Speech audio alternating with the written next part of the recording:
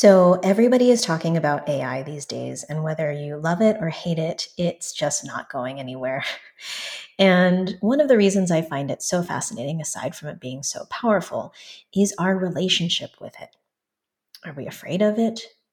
Do we think it's going to take us over? Or do we think that there is possibility, a potential to engage it, to create something better in collaboration with it? This is why I really loved having this conversation with my guest, Rachel Azafrani. She is an AI ethicist who's at the heart of some of the most profound questions and policy that's being created to guide and steer the direction of where AI goes, how we use it, and how it hopefully will support humanity. I really appreciated Rachel's engagement of our agency in the questions around how AI gets developed, because we are in this really critical tipping point, threshold of where this technology goes, how we use it in service to us and the world. And all of that depends on how we engage and find our agency in defining what we want from it. So I would love to know what you think, because a big part of this is all about engaging what you think, your hopes, desires, and what you don't want to see from this technology or how it's being used. So take a listen, let me know what you think, and I look forward to hearing your feedback. Hi, Rachel. I am so excited to have you on this episode of Currents. I mean, it's been amazing to talk with you ever since we were both at the World Economic Forum, and just excited to share your wisdom and insights, because we've had some really fascinating conversations about AI, which is at the top of everyone's mind. But yeah, just excited to dive in. For those who don't know Rachel, I mean, I'd love you to introduce yourself, but at a high level, Rachel is an incredibly thoughtful, very awakened, enlightened AI ethicist who is just working really at the heart of everything that is happening in the world of AI right now. For those who, have been following, there's been tons of discussion, questions, controversy, and Rachel is just bringing, such a grounded human perspective, which is part of why I wanted to have this conversation together. She's been involved in research organizations and big tech. But yeah, Rachel, I don't know if you want to just say hello and share just a tiny bit of who you are and what brings you to this conversation. Thank you so much, Ray, and thank you for having me as part of this discussion and making space for this discussion. I think it's really timely.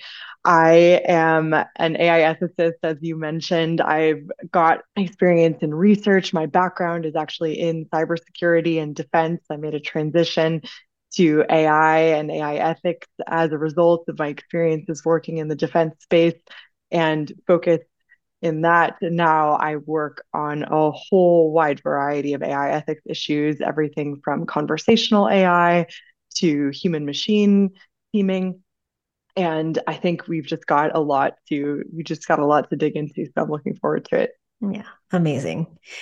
And so, part of where I wanted to have this conversation is that we've had so many sort of fascinating chats, I feel like, and a lot of the ideas that you've presented have been things that I just haven't been thinking about. And I think that maybe others might not have been thinking about this perspective with AI. And the first thing, when we were in Davos, I think the first thing that you said that really sparked an aha for me was just that, I think there's a lot of fear and skepticism and sideways glances, and also just like, I don't know if it's overwhelmed with the feeling of AI, but something that you said was so fascinating and powerful for me, which was that, AI just augments human capacity, and that the problem isn't necessarily with, this sort of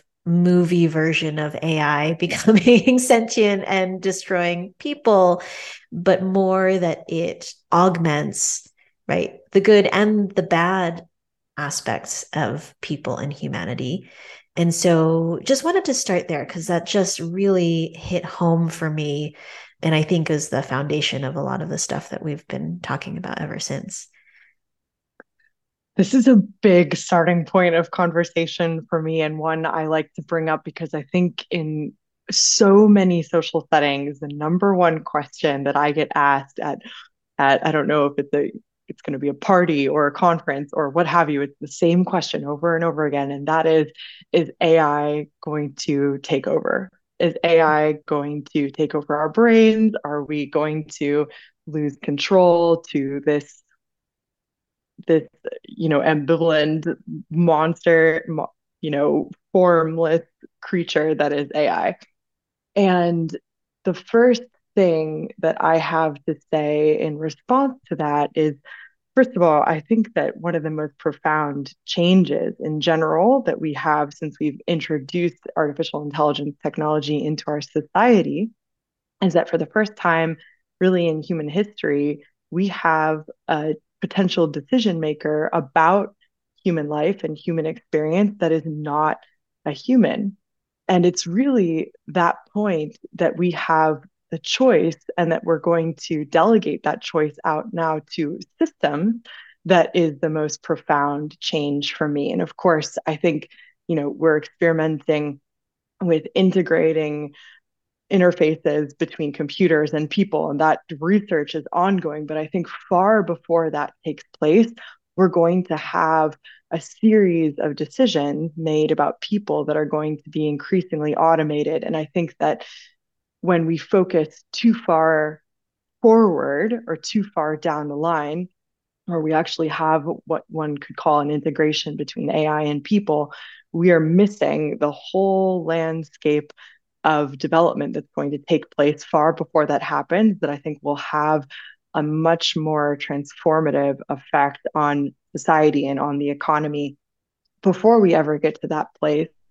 And one factor in that development is the idea that we actually have, as technology developers, we have agency in that process. We're going to, as we're building AI, give it the ability to take on tasks and make decisions on our behalf. And as we are doing so, we are instructing systems to enact those behaviors in a certain way.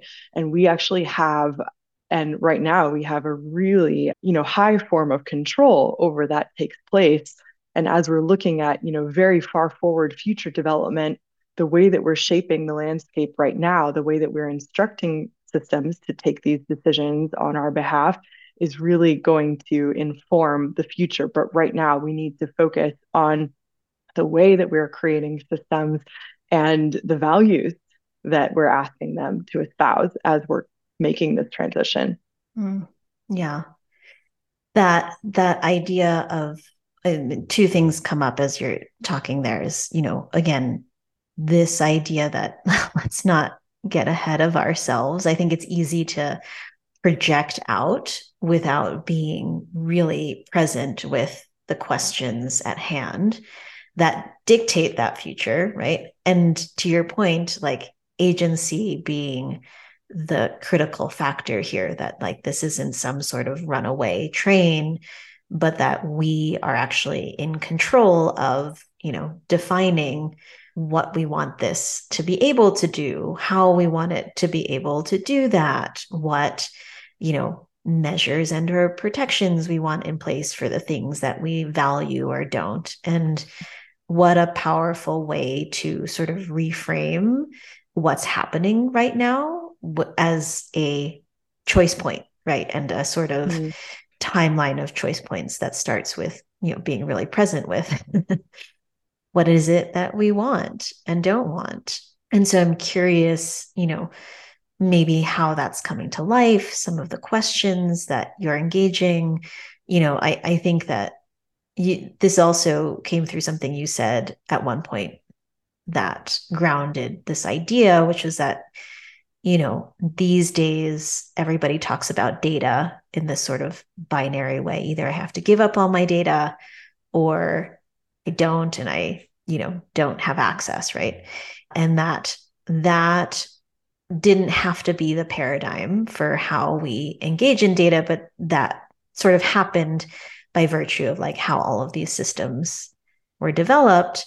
And, again, that didn't have to be the case, right? But because we sped ahead and made certain choices, that's what we have now. And so, really curious kind of, what you're seeing within the landscape of AI and, maybe some of the choice points that, we are navigating, negotiating, maybe more question marks than answers just yet. But yeah, what's seeming very present for you?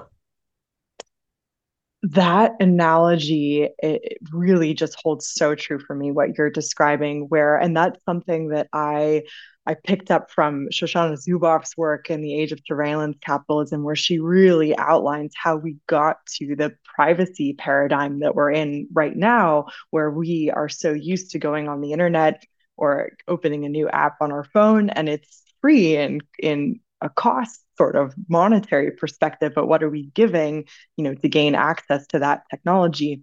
And that was a design choice, as you mentioned. Right now in AI, some similar choices that I'm seeing right now are the lines that we are drawing between what we are going to allow to be AI generated versus human generated, particularly in different kinds of writing. We see this in an academic sense. We see professors and teachers struggling. There's a camp that says, we actually want students to be able to learn how to use these tools to accompany their writing or augment their writing, and others who have taken a very hard line and stance saying, no, we cannot use these tools. What is that? What are choices like that going to do in terms of not only things like people's productivity, but the way that, people advance in society? If we take that on and we expand that out to a real macro level between those who decide or are enabled to use these tools and those who are not. So I think that is going to be a big one. We have all kinds of mechanisms in our society, such as evaluations and audits about people and their performance. When we use AI in that kind of equation, what does that mean for, how much attention is being paid to the individual by their employer, for example?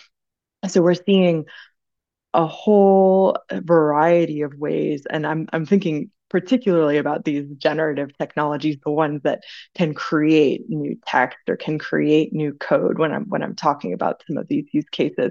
But there are others as well. I think we have a choice right now in the way that we use AI to monitor a whole set of data that is deeply personal about our lives in order to customize our lives, in order to, step into our homes or step into a store and have that entity or that place display us with different choices and options.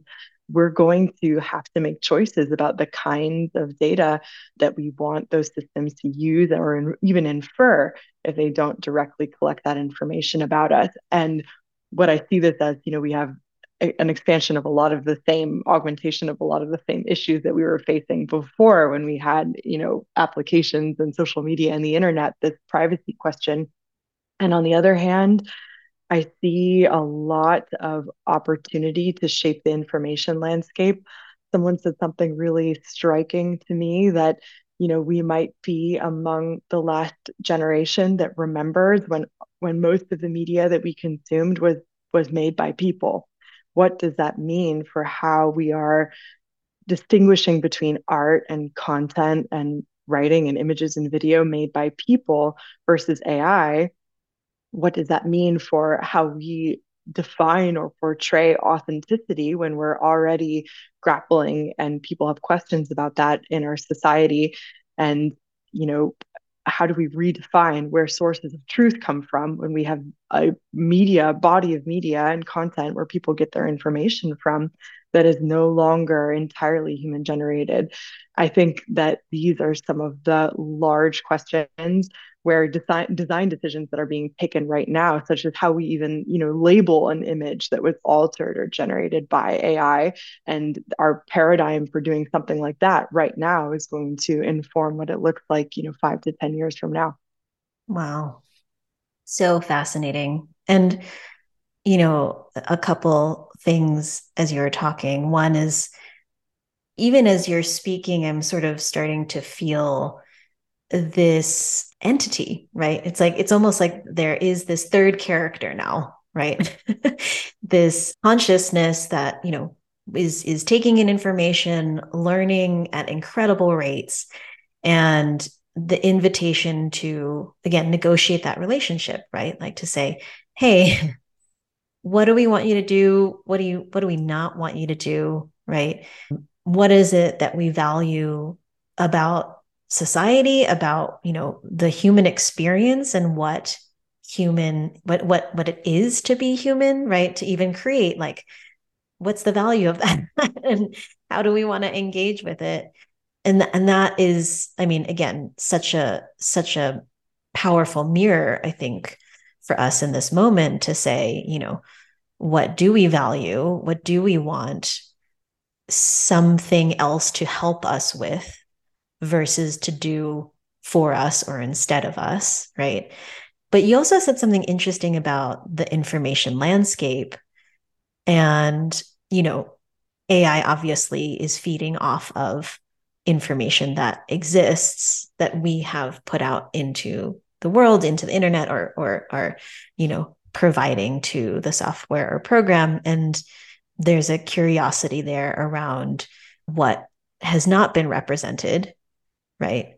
Because there's a lot of information on the internet. There's a lot of examples of content and experiences that have been put out by certain people, but there's, I don't even know, maybe like a majority of the world who have never produced content or shared, right, their own, some aspect of their own personal experience, wisdom, et cetera. I'm thinking in particular about maybe lower income people or people who have less internet access, right? Have the shamans in Brazil, like posted anything that is accessible to AI? And how might that inform, the information that is then being used by AI to create and to learn and grow?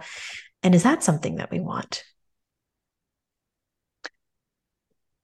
Data matters in AI more than we give it credit. When we talk about AI, we often talk about the finished system. We talk about the experience that we have with the tool, whether it's a chat feature or something that's helping us to, identify a tree in an image. We talk about the finished system.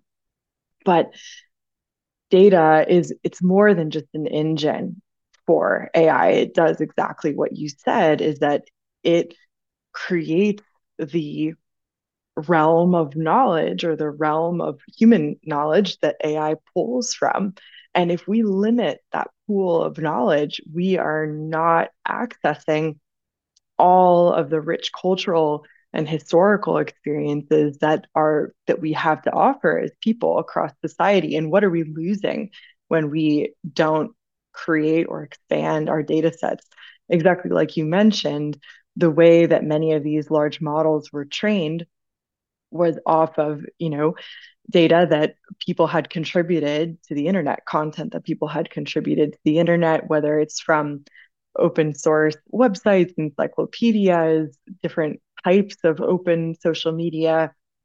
There is a very specific segment of the population, the global population, that has contributed to those web pages and to that corpus of our knowledge.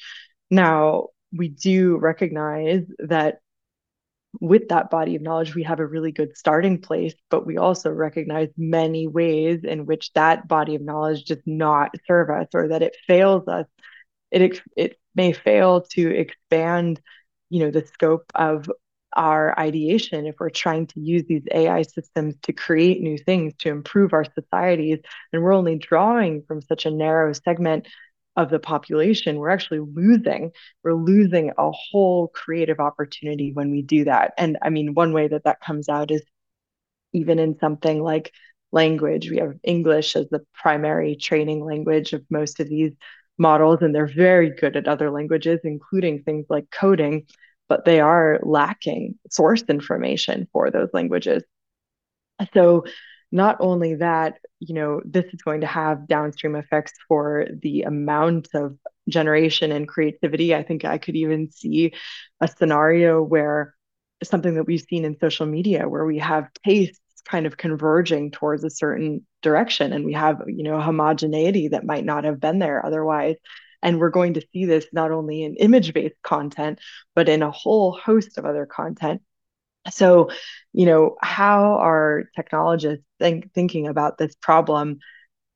I think it really requires a very deliberate effort to expand test data set and collection, training data and collection as well, to include data that's representative of other people and cultures that were not represented in the original body of data. And that actually has to be quite a manual process in some cases, because exactly like you said, we're not getting it from contributions to the internet. So we need to think of alternative mechanisms and means to engage those communities. Beautiful. I love the idea of like storytelling circles or something where it's like, humans kind of like teaching AI, I mean, what it is to be human, what it is to even like feel sensory information. I think where AI is so interesting now is it's mostly words, right? Or, typed words. What about, I mean, maybe some sight, maybe some sound, but what is taste? What is feeling in the body? Anyway, okay, I'm also very curious. Maybe the last question, but it's kind of a big one, is we talked again at the very beginning about this idea that AI augments people. And I'm very curious, like, what do you think is the opportunity for AI to help grow, enlighten, support? This is maybe an evolution of consciousness, or, creating from a maybe more beautiful place. And, I think with that, there's like policy and all these things that we need to do, I think, to address the pitfalls. But I'm curious what you're feeling, seeing, sensing about, yeah, where it could be a boon actually for human expression and awareness, and maybe also like some of these struggles and challenges that ultimately are the things to be afraid of with respect to how we engage with AI. What I love about generative AI that can create net new content and information that we did not have previously is that it can show us another way in so many different respects. It can show us another way in probably, some of the more obvious use cases like design of a building, but we can extrapolate that out into imagining other ways to organize ourselves, organize our society, interact with each other, reconcile differences. I love that aspect of generative AI. And I think one example of this that really stands out to me that's being used currently to attract investment for climate purposes is envisioning to investors what regenerated forests look like. When people can actually imagine and envision what things look like when there's another way, we are incredibly attracted to that kind of promise, that kind of vision. We can use that kind of example for all kinds of different causes. We can use that, for example, I can imagine ways in which we might, engage, get more get people more civically involved in their communities or with each other by creating projects or generating ideas that we might have taken much longer to come up with. Another beautiful example of this on a scientific level is generating and enhancing the process of scientific discovery, where models and simulations that may have taken us many weeks or many months to run, AI can process them much more quickly, which can get us to protein structures that we might have taken another year or so to discover, or that gets us closer to new medicines, new cures. And this opportunity to envision the way that things could be different in ways that may have taken us much longer, or ways that we might not have been able to synthesize so easily, because with a lot of these models, they have the ability to take in different kinds of information, like you mentioned, audio, visual, text, and put them together. That enables us to have this sort of creative machine that I think will be so powerful and so beautiful for all kinds of professions, all kinds of industries, and even in everyday life as well. So I would really like to see, these tools being used by not only people, but also leaders in our society to help us rethink the way that things are, because we Mm. have that opportunity right now. That's amazing. Super, super inspiring. It feels like just something that can support our imagination, our sense of possibility, direction, vision, with, right, all of this synthesis, all of this capacity to plan and make projections and pathways forward. And as you're talking, it reminds me that one of the most powerful things I think with AI is knowing what you want it to help with Mm. and really good questions, right? Especially as, I've been playing with it. I feel like knowing what to ask is really half of the challenge, and what an invitation for us to really consider, like, where is it that you want to go? What is it that you want help with, as far as figuring that out, and really having this collaborative partner entity, whatever you want to call it, right? That's just more processing power to support us in that. Really, really, it's a really beautiful vision. Yeah. Exactly. I see it very much like a partner. And I think that also helps in the way that you formulate asking, especially for these kind of chat features that we're seeing pop up everywhere. They're not search tools. That's not what they do. They predict patterns in text. And so understanding, getting a better sense of how they work, and I think we could do a much better job of sharing that information more broadly. And that also goes back to the point of distracting people from how the technology actually works, will actually help us use it better when we know that what it does is really trying to predict the words that follow in a sentence, for example, is Yeah. one classic example. So this will really, knowing what it does will help us generate those questions, and recognizing that this is a tool that goes far beyond the experiences that we've had to date with search. Yeah. Beautiful. Is there anything you'd want to leave people with, in particular? I'm very curious about this idea of agency, this invitation for vision, right? And a tool to support developing what it is that we want in our world. I think a lot of people are kind of just watching on the sidelines, maybe playing with it a little bit. But, again, as you're saying, it's like we are at an inflection point with this technology where we can really decide and make some choices about what it is that we want support with, and what it is that we, don't want to see more of, or a tool that, enables more of. And so I'm curious, what would you invite for people as far as consideration, potential points of action? What can people do, maybe even in their own lives, right, with respect to how they want to engage this technology, and or anything else, you want to share or leave people with? There is a real definition and choice, I think, that people are going to have to make about where they want this technology present in their lives, like you were saying, according to their own boundaries and experiences. I think some are going to want to invite it into all aspects, some are going to not want to engage with it. On the technology provider side, I think it's really important to give people the option and the choice very clearly to engage or disengage with this kind of AI generated content, with AI enabled features. That choice is going to be really important, so that people actually have the agency to act on that choice in their daily lives. So I think that that's one very important point, design point, that can be taken right now.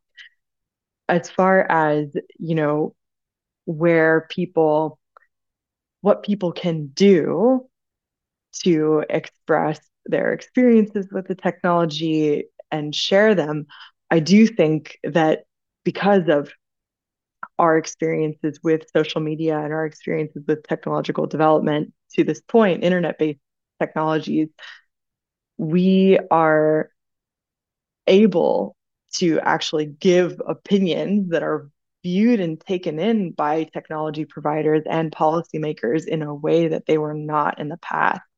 And with AI in particular, it can invite criticism from every kind of viewpoint, from every kind of discipline. You do not need to be a data scientist or a mathematician to have an opinion or be able to express your experience with an AI system and identify ways that it could even be improved.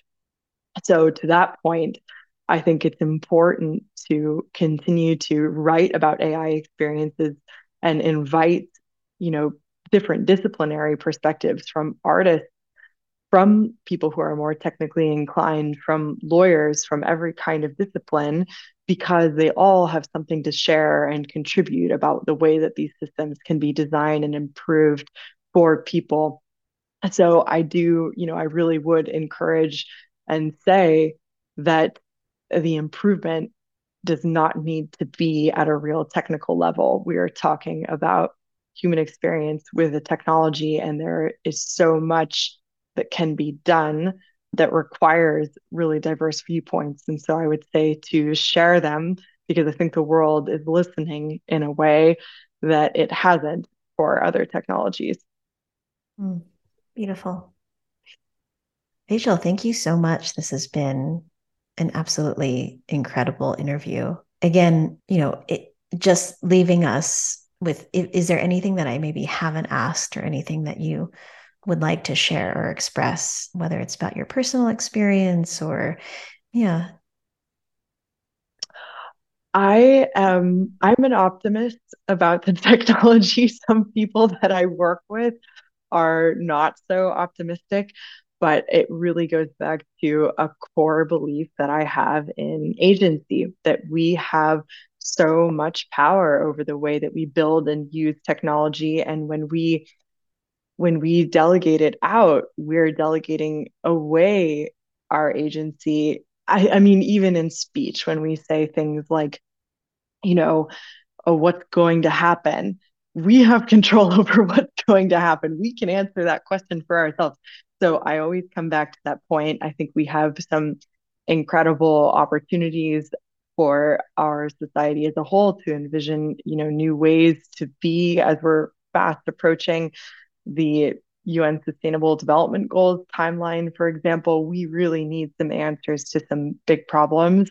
I think AI can help get us there. I'm an optimist about it, but people need to continue expressing their voices and their opinions and taking on their agency as we're going through this really major transition. Amazing. Thank you so much. If you're listening, take that in. You do have a role to play. This isn't something that is fate that you have no control over, that a direction that the world is headed in. If anything, I think that a lot of the response to AI is interestingly a projection, right, of our own assumptions, experiences. But, as Rachel, you put it so beautifully, this is an opportunity for choice, to choose our own direction for how we want to use this really powerful technology and for where we want it to help take us as individuals, as a collective.